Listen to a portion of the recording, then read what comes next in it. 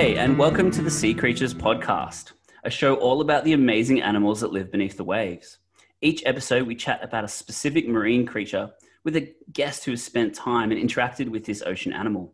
Our guests range from marine biologists to divers to underwater photographers, citizen scientists, and people that have an intense passion for marine life. My name's Matt Testoni, and I'm all of the above.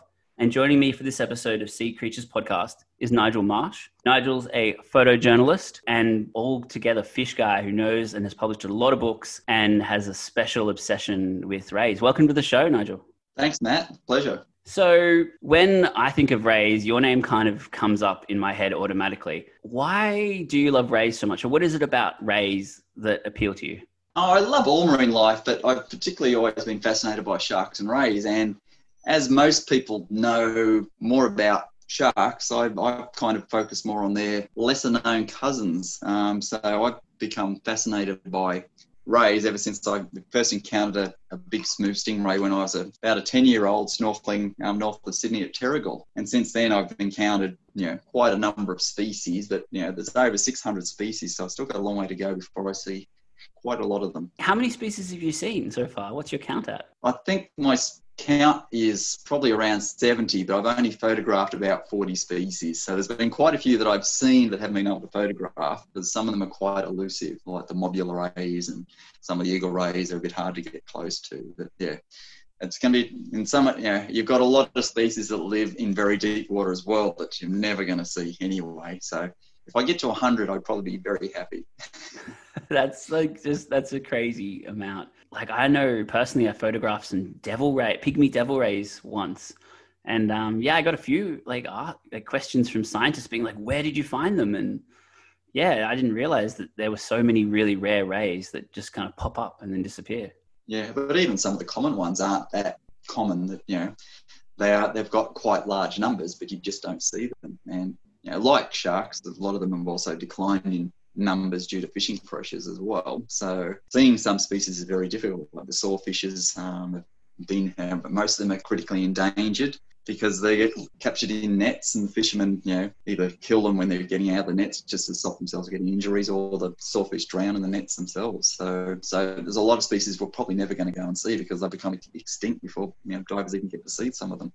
It's unfortunately a part of the modern world at the moment. Although I did see some pretty positive behaviour recently, and there's always a lot of pressure, especially in Victoria with rays, and there is the Rays Awareness Campaign. I think we're moving forward, but as you said, I think there will be some species that we just never get to know. But what is a ray? So if you don't really know what a ray is, or you're kind of like, I know a stingray, I've heard of it, but what is a ray?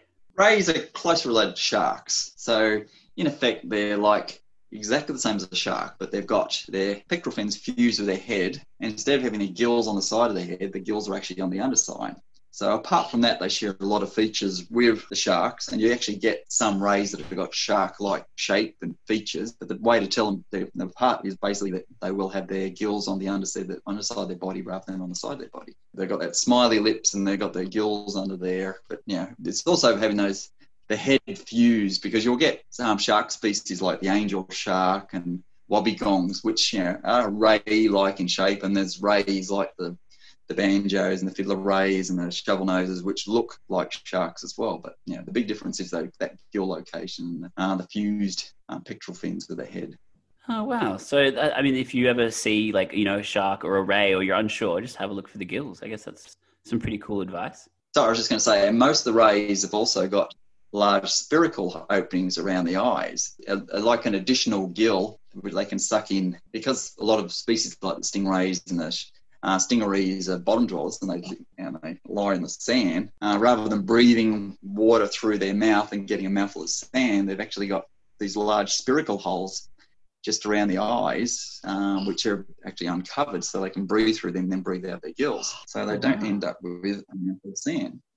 Wow, it's kind of like a human nose. You can kind of breathe still while your mouth's occupied. Yeah, virtually like nostrils. And you do get some sharks that have got, all sharks have got spiracles, but they're so tiny you can't see them. But you get a couple of bottom-dwelling sharks which have got slightly bigger spiracles because they do a similar sort of thing. Oh, wow. That's such a good point. When you said their gills are underneath. I didn't even think that, you always see rays just sitting on the bottom. And wow. And I've actually seen a few of those holes before that you were talking about, and they're fascinating. If they're sitting on the bottom, you can actually watch the spiracle open and close. It's got a little membrane which stops sand going as well if they're under the sand with that, because they do get sand on their back as well. So you don't particularly want to be breathing in sand all the time.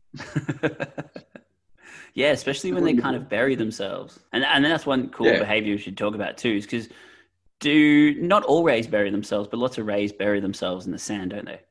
A lot of species do for defense, because you'll get some of the giant stingrays, which are over 2 meters wide, will bury themselves in the sand as a defensive mechanism. And it's mainly sharks and orcas are the main predators of rays. Sharks have got pretty sensitive noses, and with their ampules of Lorenzini, they can detect electrical signals, so they can find them in the sand. So even burying in the sand doesn't really stop shark species finding them. Yeah, and so talking about predators, how does a ray defend itself? They've got spines on their tails, and unfortunately they have killed the odd person and it's only a defensive act, so they're not really dangerous to most people. Poor old Steve Irwin got jabbed by a stingray, but it was only defending itself, thinking it was under attack. So they do have these spines on their tail, which do vary in number. Some stingrays actually have 2 or 3. Some only have 1, but some of them can be almost a foot long, and they were used for spear tips by Aboriginals up in the Torres Strait, and other cultures have used them as weapons as well, because they're quite a lethal little weapon. And the interesting thing is, if they do break off, they do regrow. They're a defensive weapon that they can regrow. So fishermen, don't need to, if they hook a ray, don't chop the tail off it if you're worried about removing the hook, because they can't regrow a tail, but you can remove the barb for safety reasons, and the ray will regrow the barb. Oh, wow. Crazy fact, because I was looking up ray facts and I did not come across that. So that's pretty awesome. It was never in any literature I could ever find, when I was growing up, and that, not mentioned in any books. And then I was actually talking to one of the guides at one of the underwater aquariums saying, oh, yeah, well, did you know how stingrays grow back their barbs? And I go, no, but then it makes sense, because for self-defense, if they're jabbed at great hammerhead, it's no good if you've got one barb and used it up, and then you've only got one defense the rest of your life. No, so they do regrow. And I mean, it's interesting, because I spent a lot of time swimming around the smooth rays we mentioned, which are big, 1.5 meter wide rays with these huge barbs. And I find that once the friendly ones, or the ones that have seen humans before, they're really no threat with their barb, as long as you treat them with a bit of respect. But you do get some around different seasons which are a bit more scared or a bit more nervous around you. You can kind of tell.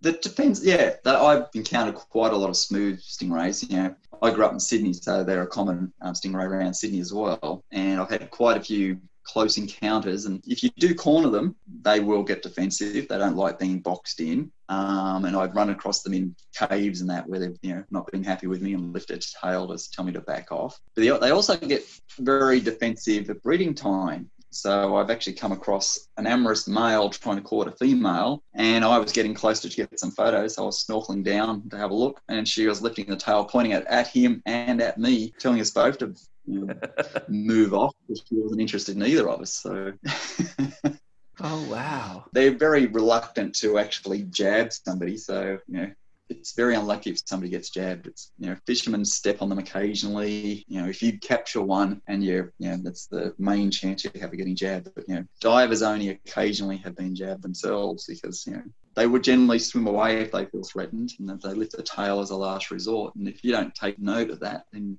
you should be backing off. Yeah. And I think, as you said, cornering them. So I always tell people, you don't want to surround it.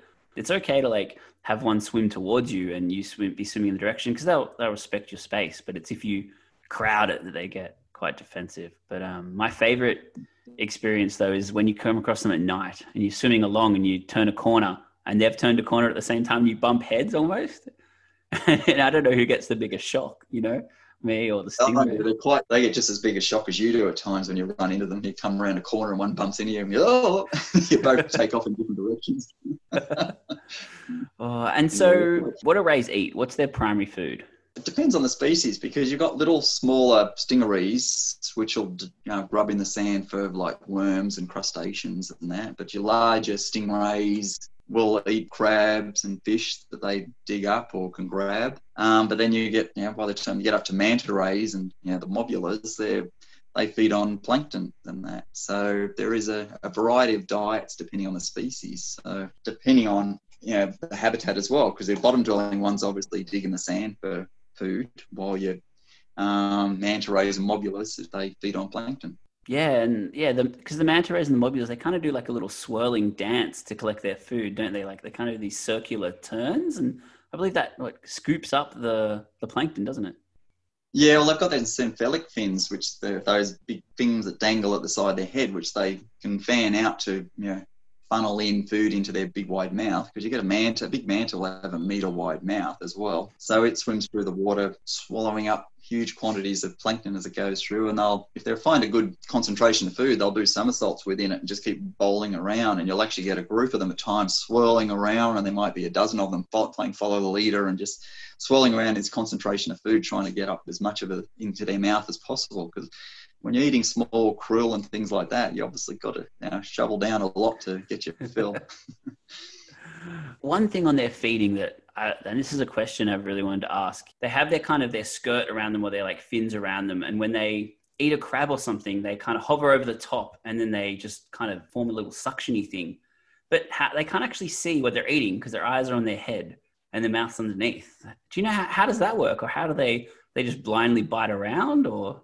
No, they're like sharks. They've got electrosensors. They've got highly attuned sensors to find their prey. They can smell prey, and they can detect faint electrical signals of prey in the sand. So when they're digging with their mouth, they generally know where their general spot they're digging, and then they grub with their mouth and use a kind of suction action as well if something's buried a bit further in the sand and that to extract it. But they can locate it quite successfully.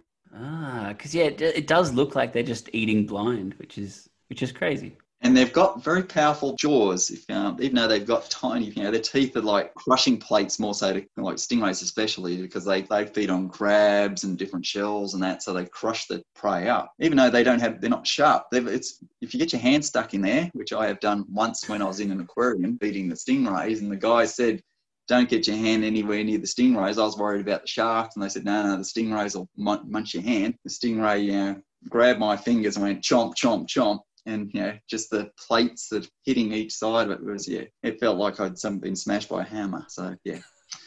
They don't have sharp teeth, but they've got quite powerful jaws. What's your favorite, fact about a ray? What's a really cool fact that you like? One of the most interesting things is they all give birth to live young, except for the skates. Now, the skates, which are probably the biggest family group, all lay eggs. So majority of rays actually give birth to live young. So they give birth to small miniatures of themselves. Like in the case of stingarees, which are a small species in Australia, most of them are only 30 centimetres long at the longest and that. So their babies are, like 5 centimetres long. Well, your 2 metre wide smooth stingray will have a baby that's like 15 centimetres wide. So they look like a miniature version of the parent. But you rarely see the babies because they just disappear into either deep water or mangroves or somewhere to hide, because they obviously get preyed upon by other marine life. Rays and skates, they're often referred to like rays and skates. What is the difference between a ray and a skate? Skates are virtually just another member of the ray family. Like there's 26 families of rays, and within that there's 3 different families of skates in there. The main difference between them, they look exactly the same as any other ray, except for they don't have tail spines. They don't have the barbs. But instead, they're actually covered, their tails are actually covered in sharp thorns, which can also cover their back, which they use as a defensive weapon. It just, makes them a bit tougher to eat when you've got thorny covering on your skin. And so they've got a short tail, which is covered in these thorns. But as I said, the main difference is that they lay eggs rather than giving birth to live young. So that's why a lot of times they're called, people will say rays and skates as if there's a different group, but they are a member of the ray family. Oh, wow. What are your 2 favourite rays? It's hard to nail it down to 2. What comes to mind first? I'd have to say one of the most spectacular rays or group of rays is the butterfly rays. And I've only ever seen one. I'm still, loving to see another one, but they're a small group of rays, and they're called butterfly rays. But they're not shaped like a butterfly. They're more shaped like a surfboard. They're actually rectangular in shape, and some of the bigger ones are like 2 meters wide. But they've also got this tiny little stumpy tail, So they're also called a rat-tail ray, but they're as flat as a pancake as well. So they're quite a weird ray to see. And I've seen one off Brisbane here in Moreton Bay over 20 years ago, and I've been dying to see another one since, but haven't found another one. So I keep looking everywhere for them because they're mainly found in more estuary environments. So where I live in here in Brisbane, we get them in Moreton Bay, but we don't get to dive in spots in the bay very often where they're actually found. So the butterfly rays are one that I really love. And another one, I love skates. Skates would have to be one of my favourites because one of the things I noticed when I was diving in Melbourne quite a few years ago, when I found my first skate was the Australian thornback skate, was that they walk across the bottom on their fins. What? Now, yeah, I was watching that. I came across these two, and instead of, when you normally come across a ray and it takes off, it flaps its fins really hard to take off, or even if it's just cruising, it'll just slowly ripple the side of its fins. But I watched these two slowly move across the bottom, and they were using the tips of their fins, rotating side to side and pulling themselves across the bottom on their fins, which was an amazing thing to see. And it wasn't documented at the time, and I think it's been noted since then. But I don't know if it happens in all skates because I've only ever seen two species of skates, and the other one was a lot bigger than the Melbourne skate, and it just swam off normally. But so, that's quite interesting behaviour to see walking rays. That's crazy. And so, that's a pretty cool experience to see a ray just kind of walking along the bottom. But what are some of your other favorite ray experiences? What have you seen that's you're just wow, that was really cool? Well, top of my list to see for years was to see a shark ray, which is also called the bow-mouth guitarfish. Now, these look prehistoric. They look like they've got the tail of a shark, but their head is quite round snout. They're similar to the shovel noses, a very round snout. And they've also got these thorny textures across the back of their bodies and a spotted pattern. So they're quite pretty. And they're very popular in aquariums, but they're rarely seen. And we were diving in Papua New Guinea off Port Moresby, and we had a group of very experienced divers on board that we worked out between a lot of us on the boat. We had 15,000 dives. And we were cruising along the wall, and here was a shark ray cruising along the other way. Now, my wife saw it first, and she banged a tank to get our attention. And then we looked out in the blue and saw this ray cruising along the wall. And it was at that point I cried underwater because I had a macro lens on my camera, not a wide-angle lens, because this thing was 2.5 meters long. I was just staring at it. I thought, damn, I'm just going to take a photo anyway. So I backpedaled as far as I could with my macro lens and took a couple of photos and got it. And you can see it in the photo to proof that I saw it. Yeah, it is a spectacular animal to see, and was one of those encounters I'll never forget. Crying underwater, but I managed to get a couple of photos. Haven't seen another one since, but I'm still hoping to see one because we do get them off Brisbane where I am, and slightly north at Rainbow Beach. They've got one that comes in every couple of weeks and that. So I'm hoping to get up there sometime and see it. So last time I was up there, they had it that came in the next day. So it's one of those beautiful rays, and I'm still hoping to see it again and get some really good photos. Yeah, I think so. That's a guitar ray, guitar shark. Yeah, they're actually a member of the wedgefish family, there's been a big revision in 2016. There was a big revision of all the rays. The number of species increased by over 100 because they realised that a lot of the families, a lot of the species they were grouping together or thought were the same species were completely different. So the stingray family especially almost doubled in numbers because they realised there's all these new species they hadn't realised. And one of the most common species was the blue-spotted mast ray or the blue-spotted stingray, which they thought was one species spread right across the Indo-Pacific region, and they now realise it was 8 different species. Yeah, and I think they're one of my favourite rays is the blue-spotted ones. And it's just amazing. I think recently we were kind of chatting over social media about, you often see the blue spotted ones in the sand, but when I was in Komodo, you actually see them sitting in the coral. All the blue spotted rays were nestled amongst the coral, which is really crazy. I was amazed to see that photo you posted. I've never seen them sitting in the coral like that when I was in Komodo, so I was dying to get back there to see that. But that's very unusual behaviour, them sitting in the coral, because they're ones that do love sitting in the sand and hiding in the sand. Yeah, and so that's another really an interesting thing that a lot of people are really into sharks, as we were saying earlier. But rays, they're just so mysterious still. As you said, there's species we don't know about, there's behaviors we have no idea about. And just because they're so closely related to sharks, they get a little bit forgotten, I think, sometimes, don't they? People are more fascinated by sharks because everybody thinks that they're more dangerous than that. And I don't think there's any horror movies with rays in them.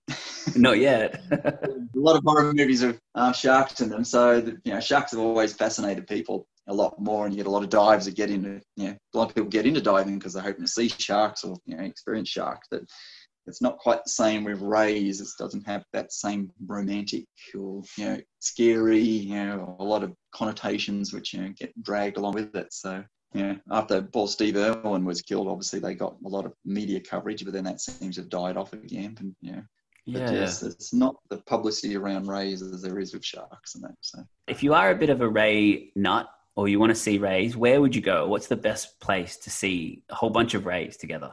Well, it depends on, you can go to lots of different spots. If you're in Melbourne, of course, you can just, go to your local jetties and that, because you've got the regular population of smooth stingrays that hang under most of the jetties because they like to clean up the scraps the fishermen chuck into the water. But in Melbourne as well, under those jetties, you also get, quite a few different species of stingarees. You get the spotted stingaree and the sparsely spotted stingaree are quite common under the jetties. And you also get your southern fiddler ray. They're quite common under the jetties. So Melbourne's a good spot. There's always there, but if you want to go and see like spectacular ones like manta rays, and you come up to Lady Elliot Island, it's one of the best spots in Australia to see manta rays. You can snorkel with manta rays there, and there's quite a few ray species that are also hanging around Lady Elliot. So you'll see stingrays and eagle rays and the odd shovel nose as well. Eagle rays are particularly amazing, I think. They've just got such a Weird head, don't they? Yeah, but there's even the weirder head is the cow nose rays. You don't get them down in Melbourne. We get them off the Brisbane here. But they actually form into massive schools, the cow nose rays. And it's hard to describe in a podcast what they look like. But if you could imagine an indented head that's indented both ways. So very hard to see. You'd have to look up a photo of a cow nose ray to understand what I'm talking about. But it looks like they've been smacked in the head by a hammer in 4 different directions. So you'll get a school of them go past overhead, especially, and there'll be several hundred of them in a big school, and they fly past very quick. So they're hard to get photos of. I still haven't really got a good photo of them, but I used to see them more often when I had rolls of film in the camera. I always we'd run out of film and I'd get a big school come past me. But we do get them off Brisbane quite regularly at this time of the year. But they're a spectacular sight to see. Oh, I think that's going to have to be added to my bucket list. Like my ray bucket list will be like schooling cow nose rays. Southeast Queensland and northern New South Wales is a really good hotspot area for rays. Like we get off Brisbane, we get about 8 different species of stingrays. We get the cow nose rays, we get eagle rays, and we get manta rays in summertime. So we get a good variety off Brisbane. So one of the reasons why I love living in Brisbane is the good variety of rays we get here all the time. And we also get another one of my favourite species is the coffin ray, which is a type of electric ray, which we haven't spoken about. Should have mentioned one of the most fascinating facts about rays is that there's 3 families of electric rays. They're quite unusual in that they've got modified muscles that actually can generate electric shocks and up to 200 volts. And having touched quite a few of them, I can tell you it is quite a big shock. I do remember when I was first learning to dive, I accidentally put my hand in the sand and it happened to be on a numb ray. And yeah, as you said, it is quite a shock, especially underwater. You don't expect it. Yeah, so they're a fascinating creature. And the most common one we get in Australia is called the coffin ray. You don't end up in a coffin if you touch one. It's just the shape of it. But it's in a family all its own, and it's only found in southern Australia. But yeah, they do give you a nasty shock. And being as silly as I am, I have been zapped quite a few times, digging them up to have a look at them, to study them, and to find out more about them. So yeah, I am somebody who's probably been zapped about 50 times. Like Homer Simpson, I haven't learned. I just keep going back and getting zapped each time. Well, it's just such a weird feeling because, you're not touching an electric fence or something. You just touch it. You accidentally touch an animal, and then, your arm starts spasming about it. You go, what? Because I knew about them and that, and when I touched them, I wanted to actually feel the muscles, how they move to generate that shock. So I keep my finger on a bit longer, and you can actually feel the muscles underneath rubbing together and that to generate that electric shock. So I wouldn't recommend it for listeners at home, but if you're stupid like me and you're curious, then it's quite an interesting experiment. But you expect to get a nasty electric shock up your arm. And so you just said they did that by rubbing muscles together. Yeah, they've rubbed two sets of muscles together, which one positive, one negative pole, so it creates an electric energy. And they use their electric shocks to stun prey. That's what it's mainly for, and defence as well. So each time they use a shock, it weakens their field. They've got to regenerate. So if they're hunting prey and they zap it several times, each shock, the first one might be 200 volts, the second one might be 150, the third one might be 100 volts. So it keeps losing charge. So then they've got to store up the batteries again by resting for a couple of hours and that till they can generate it. But the interesting thing is they'll actually do backflips if you start annoying them. And so they've obviously do that to predators that try and grab them. They'll actually backflip so they actually hit them. So if you disturb one in the sand, especially at night, they'll actually charge out of the sand and do a backflip and try and hit you to try and get you to back off. So Ray acrobatics. Yeah, so electric rays are interesting, and they're another one of fascinating species. The coffin ray is the most common electric ray we get in Australia, but there is like the Tasmanian numb ray off Tasmania, which I still haven't found. They're a bit hard, and then there's a couple of other species, but a lot of them are found in deeper water in Australia, which is unfortunate. You're more likely to see them at overseas locations. Like I've seen electric rays in the Red Sea before and that. So there are quite a few different species. Yeah. Oh, cool. Well, that kind of brings us to the end of our Ray episode. Thank you, Nigel, very much for being on. And if people want to see some of your work and some photos or books, where should they go and what books should they check out? Well, come to have a look at my website, nigelmarshphotography.com, and you'll see all my books there. I haven't actually got a book on rays, which I'd love to do a book on rays, but I have got a book on sharks, which includes a section on rays. Now, diving with sharks is, I've talked about doing another one on diving with rays, which would be a nice follow-up, but I'd like to get a lot more photos. But you'll see some rays. I've also got a kid's book called The A to Z of Sharks and Rays, which is actually a nice kid's book on sharks and rays, but unfortunately that's almost sold out. So I'm hoping they'll do a reprint of that because it's been quite popular. But you can also go to the Facebook group. We've got the Ray Photography group where everybody shares their photos of rays, and you'll see and ask questions. And we've actually got a lot of ray scientists are members of the group, and so sharing research and that. And we're trying to do a little bit of research with the group because we've got 2 local rays off Brisbane, which we're trying to confirm the species of. So we're trying to get some DNA samples of those to confirm. One's the blue spotted marsh ray, which according to the experts at the moment, it is the coral sea marsh ray, but we believe it's the Australian marsh ray. So we've got to prove that with the DNA, but then there is a possibility it could be a new species altogether. And it's an interesting one because it's one I noted probably 30 years ago that it wasn't completely different to the tropical blue-spotted stingrays that they had, and said our one is completely different. It must be a different species, and nobody at the time thought about it. But now they've proved that there's actually 6 or more different species of blue-spotted marsh rays, so we have been proved correct that it was different. It blows my mind that there's species just off Brisbane that we don't even know about.